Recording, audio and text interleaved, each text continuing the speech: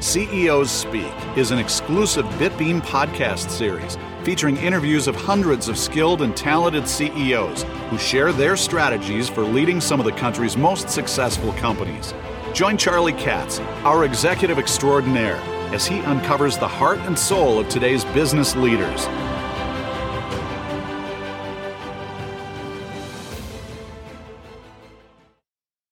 So today we have with us Eric Strafel from Sumi 7, the founder of Sumi 7, a very interesting concept of a company. And Mr. Strafel was the CEO of Fortune 500 companies. He has over 20 years leadership experience, and he started off as a mechanical engineer. Let me start with Eric Strafel before we get to Sumi 7. I'm always interested in understanding the person who founded a company because I think he creates the blueprint, if not the thumbprint of the company. So going back in your history, and I mean going back to your early years as far back as grade school, if you look at yourself today and you look at yourself then, do you see a connection? Was there something that inspired you? Did it come from your family, an experience, or your own DNA that now you look and say, yeah, I was always headed to where I am today? Yeah, I do. I see quite a few connections. And it started with, in my upbringing, very hardworking family with both my parents worked. I was the first person in my family to graduate college, which seems common among, successful people, and that you have an innate drive to want to maybe prove something maybe for your family. I don't know, but my mom was always optimistic about a better future, so I certainly share her optimism. My dad was always hardworking and worked many hours and weekends. He was an electrician, had his own business for a while as an electrician. Worked a lot of hours, and on the weekends he was always helping the neighbors. And so there's an element of work hard and serve others, along with optimism, that carried throughout my career. And I didn't know exactly what I wanted to do. I became an engineer because I thought it was a good foundation and I like to solve problems. I thought, what better way to learn how to do that more than by getting into engineering. And I didn't necessarily aspire to be, a CEO of a company. I just wanted to make a difference. I wanted to make an impact and I wanted to contribute because I recognized the value of hard work. And that's where I got my personal meaning, was out of feeling like I was contributing to something bigger. And that goes way back to my childhood. You said, you made an interesting statement, solve problems. As a grade school, the concept of solving problems, was that pronounced? Was that more, may I surmise, your father was an electrician, he was always solving problems, and that sort of was your surroundings, the nurture versus nature, you just heard that type of language, and also seeing your father solve problems encouraged you to go in that direction simply by osmosis? Yeah, I think it probably did, and that our finances were up and down as a family, and I think I saw my parents look at every issue as something to be solved, as believing that they could work their way through it. And I think that probably translated into a belief that whatever obstacle comes in your way, it's something to attack, not fall back from, in a sense. I'm always interested in how culture forms us. And I'm born and bred New Yorker. My grandparents were immigrants who came here. How did you get to Rochester? Was that generations that your family were in Rochester? Was in Rochester? No, I was born in Cooperstown, New York, Baseball Hall of Fame, so big baseball fan and baseball card collector still. And my parents were high school sweethearts in a school in Richfield Springs of about graduating class of 30 people. My dad got a job at Kodak. And so Kodak brought us out to Rochester, and then, doing well for a while. And then when Kodak, kind of missed the digital revolution, my different. And that's, but Kodak brought us to Rochester. Then he got into, his electrical business and other stuff from there. You mentioned, the South and the Southern, personalities. What was it like in Rochester? Like, what did you pick up in the nature of the people of Rochester that you see you represent today? Yeah, I think Rochester was a small town, community feel of people that look out for each other. And I think I feel a sense of that today, and that, my family, of course, but I feel a sense of the people in my community I need to look out for, which is what, the type of community and that I felt Rochester was. And it was very, very blue collar, all hardworking people, but always willing to help their neighbor. And I had a bunch of friends that I grew up with that were the same way, that I knew were always there for me. So then you moved on. In your high school years, did you have a sense of where you were headed? Was engineering a part of your thought? Were you reading up on it? Did you see us headed in that direction, or did it come later? It was early on, and I was good at math, and so it was a bit of following what I'm good at, following my strengths, which was math and science, and then a bit of wanting, back to the problem solving and I wanted to have a successful career. And I thought, I wasn't sure exactly what I wanted to do, but an engineering foundation. From there, I felt like that's as good a foundation as any that I could launch into different things. And so I felt like, okay, if I get into engineering, that will give me options, and optionality is always good in my mind. You ended up working for Pratt Whitney on airplane engines. It was the engines, I believe, for the military. Just as a side, I'm curious, was that a security job? You needed security, or? Yeah, I wanted to go into either biomedical. As I got through engineering, I did a couple projects in biomedical and aerospace. And so I wanted to get into one of those two fields. I was interested, passionate, inspired by both of those fields, and the impact that they can make. And so I tried to get into both and ended up with a job at Pratt Whitney. And yeah, it was military engines, working on the F-14 engine at the time, the TF-30 engine, which was really cool. That's the time of Top Gun. And so it was a ton of fun to get out and, I would see an engine test stand with engines with its afterburner on, and you're rolling up to it with the ground shaking. And it was just an experience I had never seen before with what technology and innovation can do. And that was certainly a launching point, through inspiration to do most of my career in aerospace.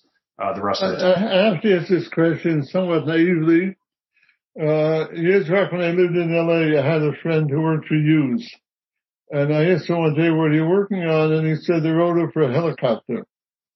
And I said, well, what kind of helicopter? He said, I don't know.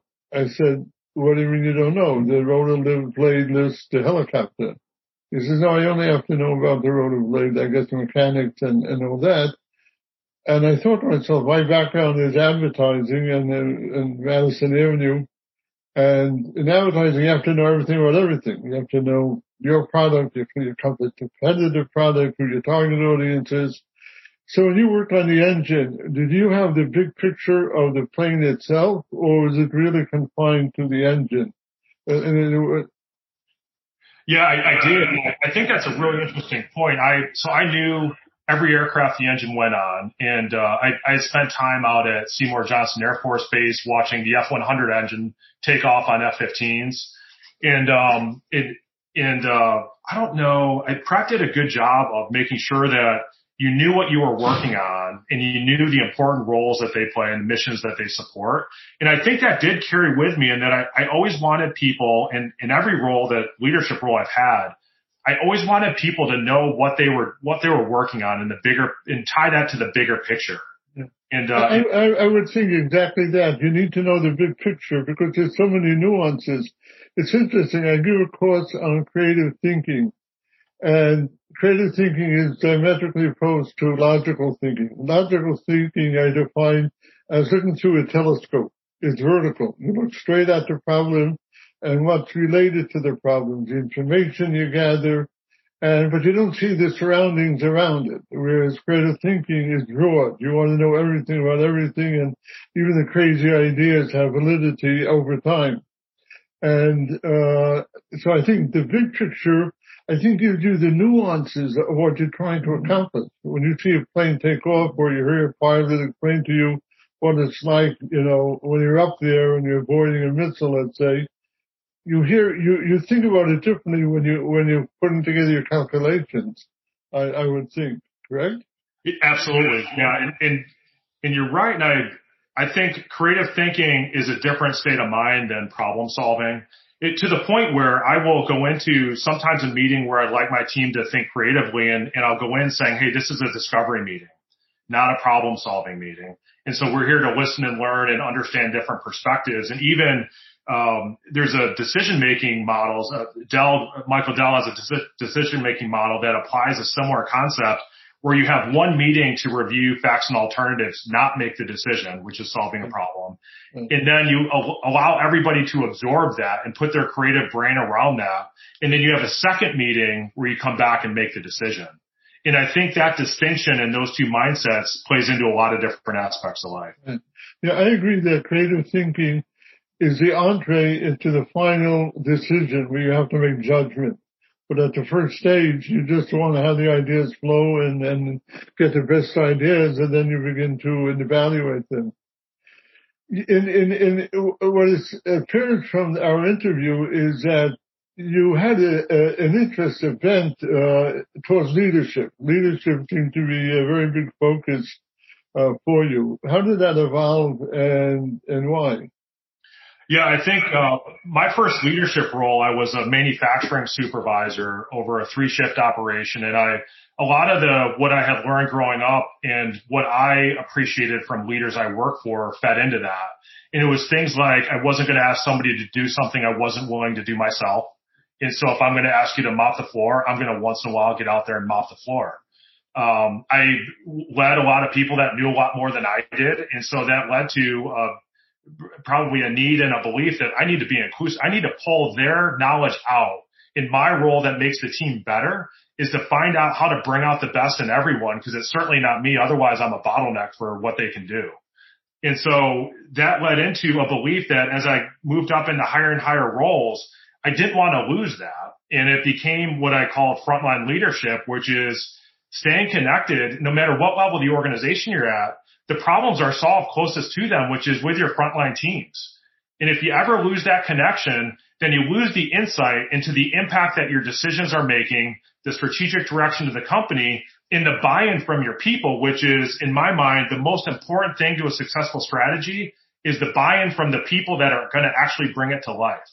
And so that all fed into the book on leadership, which was it was a battle that I fought, which was not to get caught up in a title or a position, or it might have 5 or 7 layers in an organization. But if you ever lose sight of what is impactful and makes a difference and what people care about on the front lines, then you're going to start to lose your effectiveness as a leader. Okay, so you talked about at one point, I just want to spend a moment with the bureaucracy of a company and the tug of war that goes on on 2 levels. One is on a personal level where people have their own personal agendas for their careers. And the other level is they have the agenda for their division, for their department. And how do you synchronize? How do you find a way not only to lead your group and the people under you, but to find a way to coincide or coexist in a positive fashion with the other leaders? Yeah, I think I'll start by where you can remove complexity. I think that's the starting point, because large organizations, Boeing has been around for more than 100 years. And as you grow up, you develop all kinds of institutionalized systems, processes, machines, equipment, technology. And before long, you've lost all the people that know how it all fits together. So if you can simplify the business as much as possible and how processes work, how teams work together, and then simplify the administration of the organization, the meetings that you're having that people wonder, why are we even having this meeting? Be really purposeful with meetings and do all that by setting and aligning purpose at the top. So vision, purpose, strategic clarity, I still think is really important. And then working that down in the organization at every level so each leader knows how they contribute to that vision or that purpose. And that's hard work to do. It takes time. And I think that's where a lot of times companies are moving too fast to get a good job of that done. But when you do that, every leader should know how they support the mission of the company and how they interact with their peer groups. And then they can communicate that with their team to try to align agendas. Because that, as much as you try, there's still going to be some misalignment that pops up. So it's something that you've got to do on a repeating basis. Okay. I want to address what you just said, but you also brought up something that again in creative thinking I find it's actually more in going into economic behavior, which is the cognitive biases that develop within the company. You know, you mentioned over time you get locked into certain methods, you get locked into certain, this is the way we did it, this is the way it's always been done. We don't want to risk it anymore. In other words, a company at a young stage is very aggressively trying out new ideas. They're fighting to get there, so to speak. Then they reach a plateau where they're mature and they're doing well. But they have the biases, they don't see what's coming up behind them, the next guy coming up behind them. I don't know if I once saw years and years ago, and I think it was a perfect demonstration of companies. There was a Robert Redford film about a skier, top skier. And he's finding his way to the top to become the best skier, you know, downhill racer in the world. I think it was called Downhill Race. I don't remember. It goes way back. And he finally makes it. And as he wins the race, and he's there at the bottom and getting all the adulation and so on, he looks over his shoulder at the guy who comes just behind him. And a scant couple of seconds behind him. A younger guy. And you can see in his face, he knows that he's the guy who's going to take my role. You know, it was a beautiful shot, you know. It was like, without saying a word, it was all there, you know. I climbed to the top. And I think when you climb to a certain level, you forget what you did to get there. And that there's somebody behind you who wants to get to where you are today. And because you're so locked into your methodology, you don't really become aware and make the defensive postures. I mean, that's what what's his name over at Harvard when he talked about disruption. The whole concept of disruption was based on young companies under the radar coming in and taking over your industry without you focusing on them and even paying any attention to them, like hotels not paying attention to Airbnb, or Blockbuster not paying attention to Netflix. So you mentioned that. How do you deal with that? How do you deal where you don't get yourself locked in, where you're able to say, hey, you know, yeah, this method works, but things evolve. Like you said, Kodak. I mean, I was in Kodak with my attention. So what's your leadership method to keep loose and young, so to speak, in mind, to keep looking and keep evolving rather than staying static? Yeah, that's a really good point. I think one thing different from maybe 20 or 30 years ago is there is a burning platform that if you don't change as a company, you're going to go the way of Kodak or Blockbuster. And so it's in our face today that the need to change. That said, change is really hard for people, and the hardest part is letting go of the past. And so for me, one of the pivots in my career was I was very driven as a leader, and, you know, and once I had kids, I got into it helped me with the mindset of it's not about me anymore. It's about the mission of our company, and not even so much the company, more the purpose of the company and the role that the company plays in society and in the industry or whatever you're doing.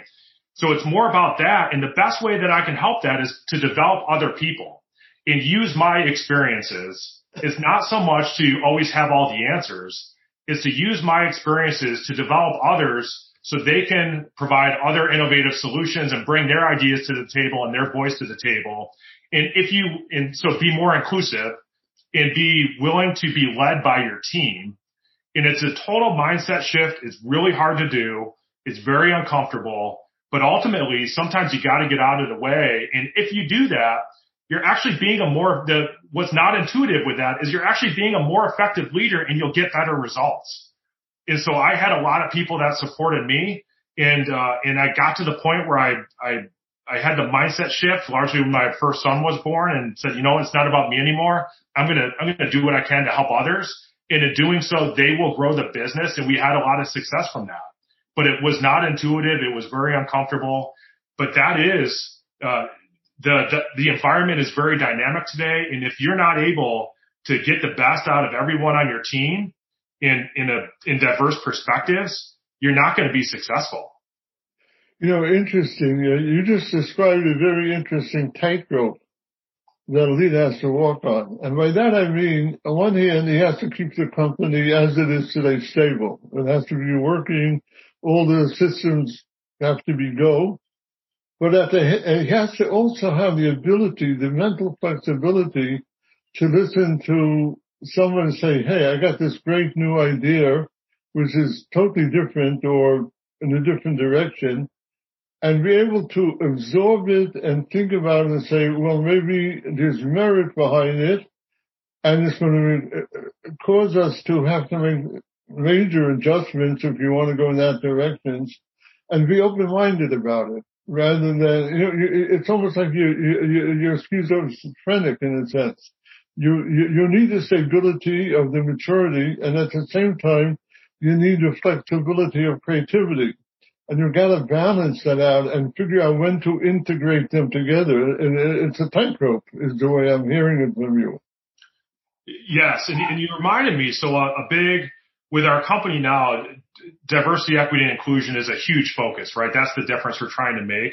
But as a leader early on, I think one of the untapped development opportunities, and maybe the biggest opportunity for all big companies, is rotation programs for early leaders. And the reason is to learn to appreciate different perspectives, get out of your comfort zone, and develop the learning agility that you will need later on. And I had the opportunity to work in China, in Mexico, in all different functions and different industries, and totally out of my comfort zone. And what that forced me to do was learn to appreciate different perspectives from people that looked different from me, had totally different backgrounds and different experiences. And it gave me the learning agility that I'm convinced helped me be a better leader later on. When I now had a diverse team working for me, I felt like I had honed my listening skills, recognizing that what I'm hearing isn't always what they're saying, and to really dive deep into that. And so that learning agility, I think, is the core piece of that. And getting different experiences early in your career, I think, is one of the best ways for people to build that. You're demonstrating, I come from the creative world. I was a writer, creative director, still am a creative director. And that flexibility of mind, that openness of learning from everywhere and elsewhere, the curiosity, the absorbing, is so much the mark of the Steve Jobs, of the Da Vinci, and, and you, interesting, mechanical engineer is a very specific discipline. I mean, you work with the numbers and you work with the data and the analytics, and things have to work in a certain logical. And yet, at the same time, you're able to go outside of that and see beyond that and absorb it and then find a way to integrate it. I mean, that's an interesting duality. Have you ever reflected on that? Yeah, I have, and you're right. I was a good engineer, but that's all I knew at one point. But step by step, I picked up different skills. And every time I picked up a different skill, it helped to broaden my perspective. And I think that's the 20-year journey that was my career. And I was pretty intentional about that. I actively sought out, if I didn't know how to do something, I wanted to work on a project, read a book, or take a job that would help me learn that perspective. And I did that for 20 years. And without as much foresight as it seems right now, but I was doing that. I was an avid learner, and I just knew it would help me be more effective. But I do think that was critical. And one step at a time, though. So let's talk about Sumi 7. In a way, you were just describing the vision of Sumi 7. But elaborate on it. How did it come about, and what is the vision? What is the philosophy? Yeah, I had started to take a lot of what I had learned and just volunteer maybe, first time in, I think, 2006, so way back. But that turned into what is essentially a playbook to help smaller and mid-sized companies grow their business. And small companies make up half of the jobs in the U.S. It's where all the growth is. It's also where a lot of companies fail, and especially diverse companies led by women and people of color. And so I felt like I had a skill set to give back. In 2018, we took that playbook that had been developed, and I surrounded myself with a group of entrepreneurs, and we launched programs to help companies get beyond 5, 10, 15 million and be the next big companies that shape the world. And when in 2020, and this was still just a part-time on the side gig, in 2020, with all the racial equity discussions, I have a diverse team, which is back to something I fundamentally believe in. We said, hey, we can make a difference. And ultimately that led to me leaving Boeing to take the opportunity to build back the economy more inclusively. And so we want to help especially diverse businesses. We've got a program that applies to any growing business, but we want to help diverse businesses grow and change the landscape of the economy. And economic opportunity is something I fundamentally believe is something that builds bridges across society. Without economic opportunity, just putting food on the table, you can't even have the conversation. And so Summit, the 7 comes from the tallest peak on every continent and bringing the world together. So there was a bit of inspiration there. We talk about summit as a verb, not yes, it is. It could be a summit that you're finding your peak, but summit is a verb and climb, and the belief that everybody should have the opportunity to climb. And we want to get behind companies that have an aspiration to grow, create jobs, be the next influencers in society, and help those businesses grow. And the time was now, as the economy is now starting to rebound after COVID and a lot of the challenges that we've had. 2 questions.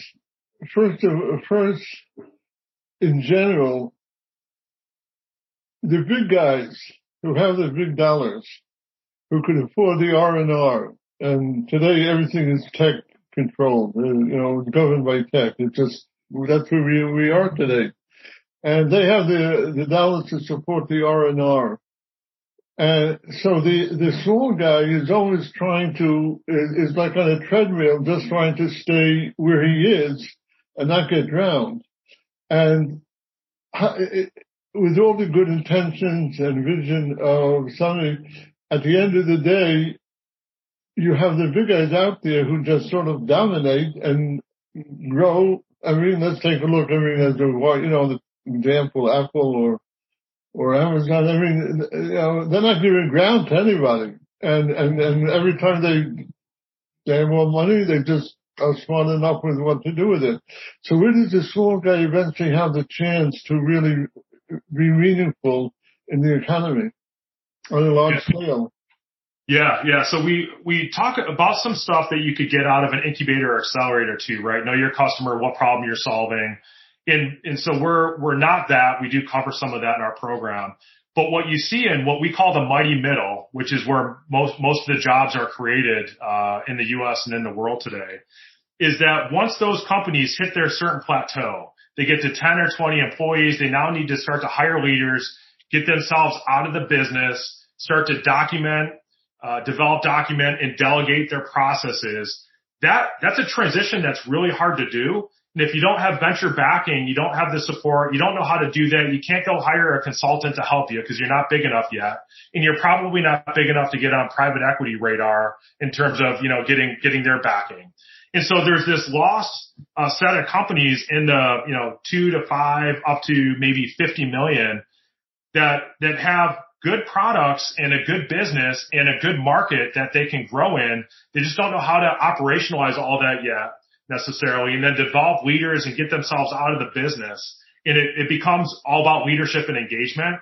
So that's where we jump in And so what we believe is that the companies in that sweet spot, 31 million small businesses in the U.S., out of there are the next enterprises a decade from now or 2 decades from now. And if we can connect with those companies now and build inclusion in their DNA from the start, build sustainability in their DNA from the start, and we talk a lot about culture and values. If we build that from the ground floor up, we think we can change the way companies run in the future. So it's not about changing back to, changing mindsets. You already have that mindset because you come out of our program or, the ecosystem that we want to build with a sense of learning agility and a bunch of other companies that believe the same thing, that they are in business to make a difference for more than themselves. At that point where they've achieved that level of success on a minor scale, but it's firm. They're 5, 10, 15, 20 million, up to 50 million. What they've done and how they've evolved is what was within them. They had that capability, that intelligence and that drive. When they would go to the next level, it's a transformation not only of the company, it's a transformation of the leaders. So human psychology becomes a very big factor.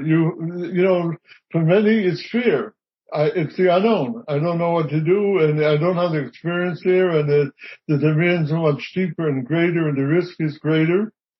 So at what point do you become a psychologist in being able to make that help them make that transformation? Yeah, I think that's a really important point in that one is we use a process of inquiry. So the whole workbook is asking you questions, recognizing that the answer is within. And so it's a process of inquiry to guide you along the way. And that we want to give you the fishing pole, not the fish, analogy, right? So it's a process of inquiry. You're part of a peer group. So we run it. We have a couple different models, but one is with a cohort of other business leaders. In those cohorts, oftentimes that peer group of other business leaders talking to each other is a ton of the value. So they've now got a network to bounce ideas off of where they're afraid to make the wrong decision.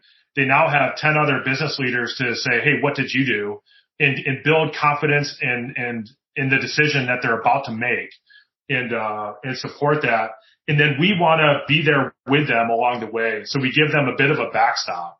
And so if you ever want to fall back, as you hit a challenge in the future, as you're trying to grow, there's a bit of a security backstop that we hope to give the businesses that come through our program so that they may be willing to take more risks than they would on their own. Hopefully we can find a way to unlock some, cash flow and margin so they can invest in their own growth. But you're spot on. And that's part of what we're trying to address with the process of inquiry.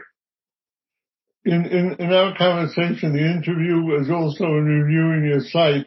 You have certain models that you apply. And if I could bring in mechanical engineering, you have a very disciplined approach to things. The question that buzzes in my mind is that I worked with every range of clients. I worked in my campaigns for Colgate, for Home Depot, for Kentucky Fried Chicken. And I also work with entrepreneurs. It is one thing that I found in dealing at the high levels, including the presidents or the founders of companies, they're all radically different. They come to you with different perspectives, different personalities, different egos. I'm not going to say who, but I have to tell you, I actually met a godfather. Now, what do I mean? It was a Christmas party. And the head of this company comes in. He has 2 men walking beside him, very meticulous, with a very serious look. And when he sat down, he would just reek of power. He just reeked. And they would lean over and whisper in his ear. And anything you can imagine, from whatever you can imagine. And all I know is if he got up and kissed me on the cheeks, I would have fainted anyway. He had that aura about him. But they're all different, including the people within the agencies that I work with. So how could you create from a mechanical engineering discipline, I don't mean it's mechanical engineering, but the idea of a structure when you're dealing with people who are very different, who take to things in different ways, based on their personality, based on their education, their background, their culture, and all that? How do you mold it to work for them on a consistent basis? Yeah, I think so I do see everything as a process, right? And as I've grown up through leadership, I try to figure out what's the issue with the process, not the. Can I ask you one second? 1 second, please. Please, come back in a few minutes, please. I'm sorry, there was somebody. What do you call it? You go ahead. Yeah. So I would start with everything is a process, and so rather than saying what did somebody do wrong, I'd say what happened with the process. 1 second. Real, please, I'm in the middle of something. You need to come back. Or come back next week. Yeah, thank you. Okay, I apologize. I was expecting an interruption, but hoping it wouldn't happen. Go ahead. No problem. So I would start by looking at things as a process as a leader, where you coach people to make the process better and add their own ideas and so it's the process that fails us, not the people. People are generally very capable, and if we inspire them to lead and manage a process, they can do that. Over time, I built up a way to systematize how you take strategy and bring it down into implementation. And through a set of tools, so you do market analysis, you do a SWOT, a lot of basic tools, and then you bring that into an operating rhythm. And it's something that I've refined over time, which is really, it's hard to do, and it's still a bit complicated. But there was I think it was a French author that wrote, if I had more time, I would have written a shorter letter. And systematizing it is absolutely my engineering mindset. Many years, to the point that we've got a system that you can follow. And at the end of it, you don't get a cookie cutter approach to running your business. You get your own approach in your own proprietary system to running your business, because the system drives you through a thought process on what to think about and what are the questions to ask and how to gain insights and how to gain alignment. And the output is unique for every company. And so I do think it's a really important point, and that our goal is not to help companies be like every other company, is to help you be your best self. And so we designed the system as a way to allow people to think through with their team what's best for them. What are they trying to solve? What are they trying to accomplish? How is it working today? How do we see that? And how do we show up with the market? What are customers saying? What are employees saying? Using data points along the way to inform how to best run their business that aligns with their values and their purpose. And so the system it's not a system to run any business. It's a system to figure out what's best for you. But am I hitting the truth when I say that the difference between you and McKinsey and Deloitte is that you deal with a different level of companies, but essentially you're doing the very similar work? Yeah, I would say yes, and we get a little bit more involved in implementation. So recognizing that we have a couple companies now that are in the 2 to 3 million range that we're working with, they just don't have the resources to do some of the activities and to map a process or to update some digital content. And so that's where we want to be able to jump in and support them. And how long do you stay with the company? Our program is 12 weeks, but then we do quarterly check-ins after that. And they have the option, different ways that they can engage with us for as long as they want to. So it's like the proverbial letting the birdlings fly from the nest. You set them up, and then they're off and doing it, and then they decide whether or not they need to come home again, so to speak. Yeah. There's something. Do you have like a staff, or you bring in people per the project? We have the team that we have now is specifically built around the needs of the companies that we're supporting now. I do see that expanding, and it will expand through not only our own team, but through partners that we'll work with. As we see recurring issues and problems that companies are trying to address, we'll find ways that we can support them, whether it's us or through a partner. have you ever sort of, and this is interesting, you've run Fortune 500 companies. So now I'm speaking to Eric Strafel for himself and his family. Have you ever said to yourself, well, I have all this experience behind me. I'm helping companies grow. I know what it takes to help them grow. Why not just create my own company and be vertical in that company and then build it to an IPO and retire? I have thought about that. And right now I just had a deep sense of I need to, contribute to some of the issues that I see in the news. And I felt like I found my calling, honestly, when I applying our model to the mighty middle businesses to support diversity and inclusion to create economic opportunity. And so I am so clear on my purpose right now that trumps the economic opportunity I could have in other areas. Once I get this up and sustaining, I may go do that. But right now I'm really comfortable that I'm doing what I need to be doing. One of the things that interests me about CEOs is that you evolve to a CEO level. And along the way, you've learned things. But CEO is 6 hats. It's operations, it's teamwork, it's management, it's finances. And usually people come from one discipline. How did you find yourself being able to wear the 6 hats and master all the different responsibilities? Or do you find that you master some and you delegate others? Yeah, I found that, to your point, I had a heavy operations background. And so I was a CEO with a heavy operations background. And a lot of times it seems like you either have an operations or a kind of a front end of the business background out of sales and marketing. I was operations. And so as I got into my first and even first COO role, I read books on finance and the seat from the CFO, the seat from the CIO. And I really wanted to understand their perspectives and not technology per se, but what does a CIO think about? What keeps them up at night?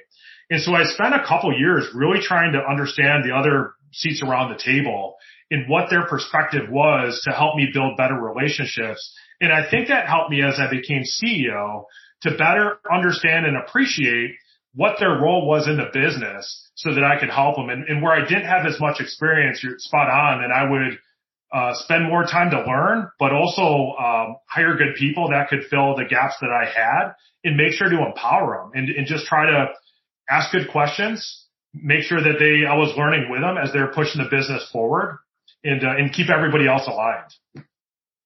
You touched on my next question. You said it. What gives you sleepless nights? Yeah. So right now it's, because we're so early in Summit, I have a high aspiration for the impact we want to make. And we're really early on. We've worked with a lot of businesses, but it's still, are we really able to, our goal is to make a positive impact on 1 billion people. Can we really do that? Right. And so I constantly am thinking about what else could we be doing to serve our purpose better. And I get up every day thinking about the companies that we're working with at the time. And what can we do to help them? Because I know that our way to get there is one company at a time. But I'm constantly thinking about, am I doing the best that I can to make the impact that I want to make? Very, very impact driven. There is a vulnerability, and because you're so devoted to the purpose of helping companies and the economy and all the ramifications, I see a very big vulnerability, which is the following. The head of the company learns your discipline and he absorbs it, but he's hiring people below him who may not be of that caliber. I'm just thinking to myself, in his marketing department, he doesn't have the people who really understand how to compete properly. So with all your effort and putting everything in place at the very top rung, but below that you're not in control of and really have no direct contact with, it's not what you do, and you're dependent so much of elements that you have no control over in order to achieve your goal. Yeah. Yeah, I think that's very true. And that what I found is that, I learned from a couple of leaders early on that I work for that it makes a lot of sense to hire people better than you. The challenge with that is if you can't keep them challenged, then they're going to move on fast, right? So with our company and with the businesses that we're working with, the biggest way to address that is to grow. And by growing, you're creating more opportunity for the leaders on your team to grow. And so I would always try to hire, and to this day, I try to hire people that are as good or better than me in a lot of areas. I'm referring to your clients. Yeah.